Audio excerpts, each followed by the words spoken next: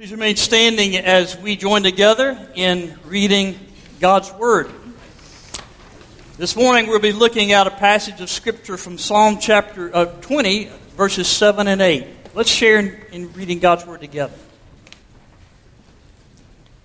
Some trust in chariots and some in horses, but we trust in the name of the Lord our God. They are brought to their knees and fall, but we rise up and stand firm. The Word of God for the people of God. You may be seated. And you thought that the Falcons came up with that victory chant. It's been our rallying cry long before the Falcons were even in existence. You probably know that there's a football game going to be played this afternoon, and I suspect that all of us are going to be watching that game. And so I've decided this morning to frame my message in that context. See, rather than trying to grab your attention away from that game momentarily, which I know I couldn't do if I tried, I'm going to join you there. And hopefully, in the midst of it all, we'll hear a word from God. One of, without a doubt, the most hilarious descriptions I've ever heard of football is that description that Andy Griffith gave a number of years ago, entitled, "What It Was Football." Now, some of you are too young to remember Andy Griffith, but some of you will remember this. Now, he's describing a country fella who goes to a stadium. He thinks he's going to a revival meeting, okay? But he gets there, and it's something else that he has never seen before. I want to read a portion of it to you. And what I seen was this whole raft of people sitting on these two banks and looking at one another across this pretty little green cow pasture. Somebody had took and drawn white lines all over it and drove posts in it. And I don't know what all. And I looked down there, and I seen 5 or 6 convicts running up and down and blowing whistles. About that time, I sat down. Good. I looked down there, and I seen 30 or 40 men come running out of one end of a great big outhouse down there. And everybody where I was sitting got up and hollered. So I got up and hollered. When I sat back down, I seen that the men had got in 2 little bitty bunches down there, real close together, and they voted. They elected 1 man apiece. And them 2 men came out in the middle of that cow pasture, and they shook hands like they hadn't seen one another in a long time. Then a convict came over to where they was standing, and he took out a quarter, and they commenced to odd man right there. And while I seen after a while I seen what it was they was an odd manning for. It was that both bunches of them men wanted this funny looking little pumpkin to play with. And I know, friends, they couldn't eat it because they kicked the thing the whole evening long and it never busted. Both bunches wanted that thing. One bunch got it and made the other bunch just as mad as they could be. Friends, I seen things that evening, the awfulest fight I ever have seen in all my life. They would run at one another, kick one another, throw one another down, and stomp on one another, and grind their feet in one another, and I don't know what all. And just as fast as one of them got hurt, they'd take him off and run another one on. I don't know, friends, to this day what it was that they was a-doing down there. But I have studied about it.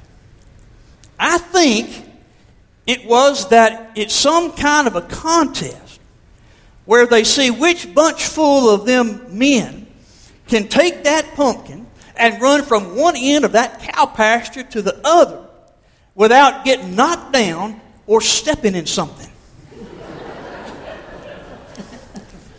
Well, the tradition continues. Football. The National Football League is 32 teams who make a living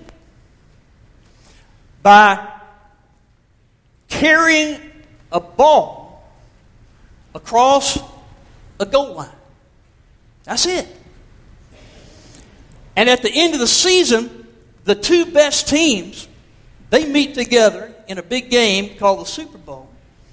And the purpose of that game is to see which of the two can carry that ball over that goal line more than the other team.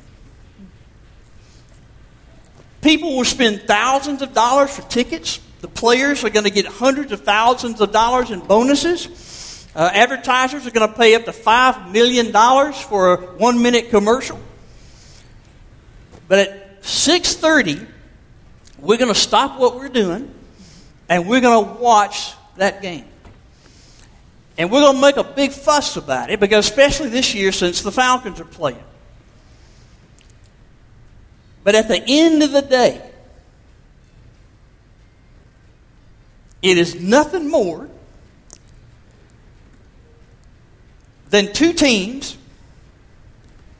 trying to see who can carry a ball over that goal line the most times. You and I will probably never play in a Super Bowl. With the exception of some of these young men down here, most of us will probably never be drafted on an NFL team. He says he's going to be. But that's not true for most of us. But I want to remind you this morning that you and I are on a team. And this team is far more important than any football team. And this team's purpose is infinitely more important than carrying a ball across the goal line. You and I are on a team we call the church. It also goes by the body of Christ. This team was started with 12 players. They were called apostles. And that team has been growing ever since. And if you've ever made a decision to follow Jesus Christ, the moment you said yes to Jesus as your Lord and your Savior, you became at that moment a member of this team. And you are an extremely important component of the team's success. I want you to think this morning about how the team that we're on, the church, is more important than any team out there. A couple things to think about. First of all, the goal of our team is not to win games. The goal of our team is to win people. The very first members of our team were fishermen. And one day, Jesus came along and he recruited them to be on the team. And he said, all right, from now on, you're not going to be fishing for fish anymore. You're going to be fishing for people. That is and always has been and hopefully always will be the focus, the purpose for which this team has been brought together, is to win people to Christ. Unfortunately, sometimes we in the church, we forget that. We like to think of ourselves as keepers of the aquarium. We just kind of take care of the fish that are already in the aquarium. Okay? But Jesus said we're to be fishers of men. We're to be finding people who don't know Christ, who don't know the love of God, and move them toward God. You see, our goal is not to move a ball down the field, but to move people toward God. Some of you might remember Greg Brazina. Great member of the Atlanta Falcons squad back in the 90s. Greg made a real name for himself on the football field, but he's doing something now even more important. He lives in Newnan, by the way, and a couple of months ago he spoke to our United Methodist Men's dinner. And he has started a ministry Christian counseling ministry, which basically helps people grow in their walk with Christ. And Greg Brazina would tell you today that of all the accomplishments he had on the football field, none of them hold a candle in level of importance to the things that he is accomplishing today, winning people to faith in Christ. That's our goal. That's what makes our team different. We're not to win games. We're here to win people. Think about this second difference. Our goal on our team is not to fill a stadium for an afternoon. It's to fill heaven for eternity. God's Word says, "It is not the Father's will that a single one should perish." God's desire is that every person walking this planet comes to know Jesus Christ, experiences salvation, and therefore lives in eternity with Him. That's why our team has been placed here. To tell people who don't know it yet that there's a God in heaven who loves them, who forgives them, and who desires not only to give them life here and now, but to give them life forever with Him. And that they matter to Him. When I got to church this morning for the 8:30 service, there was this beautiful Alaskan Husky dog at the door, standing outside the door to the church offices. It was obviously lost. Some of our members saw the dog and stopped everything they were doing, pulled out their cell phones, looked at the phone number on the collar, called the owner, and the owner came and got the dog. And I'm real grateful for what they did. And every one of us would have done the same thing. If there's a lost dog that shows up, we're gonna give attention to that. But it made me think about that all morning long. We'd stop whatever we're doing to help a lost dog. Are we equally concerned about all the lost people walking around in this community who don't know God? Do we lose sleep at night knowing that there's some lost people who don't yet understand that they matter to God? That's our goal, is to fill heaven for eternity. And if there are people out there who don't know Christ, then our job's not done. Think about this difference between our team and other teams. Our goal is not to score the most points. Our goal is to love the most people. Listen, the world can be a dark and lonely place. It can be a scary place. It can be a hurtful place.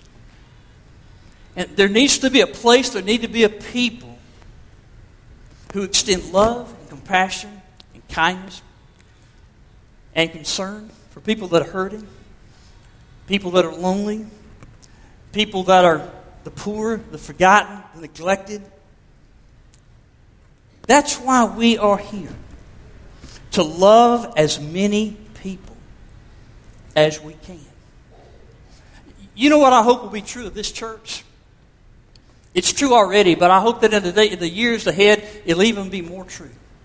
If we go into this city and we ask somebody in Coweta County, what do you know about Noonan Methodist Church? In addition to them saying, oh, that's that church that has those beautiful stained glass windows. In addition to that, I hope they'll say, oh, Noonan Methodist Church? That's that church that loved me when I was going through a time of crisis and I didn't think anybody cared about me. That's that church that invited me in and prayed with me when I was going through a real difficult time. That's that church that told me about a God who forgives me. And I received God's forgiveness because I was living a life of despair and guilt and shame. Noonan Methodist Church, that's that church that loves people. It goes out of their way to help people know the love of God. Think about this difference between our team and others. Our team is not to make our city or our fan base proud. Our goal is to make God proud. To please God and Him alone. You ask a football team, one of the most important things for them to do is to please the fan base. Keep the fan base happy.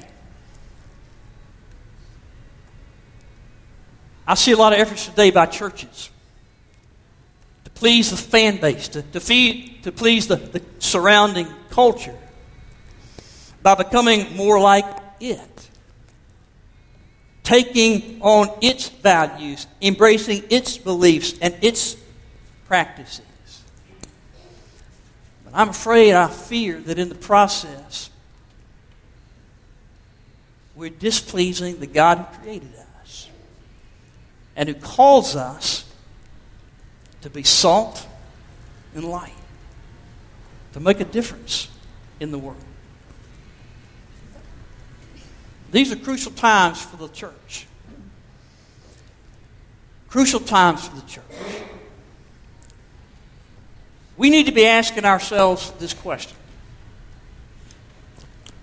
Why are we imitating the world when the world should be imitating us? You think about that. Why are we imitating the world when the world should be imitating us?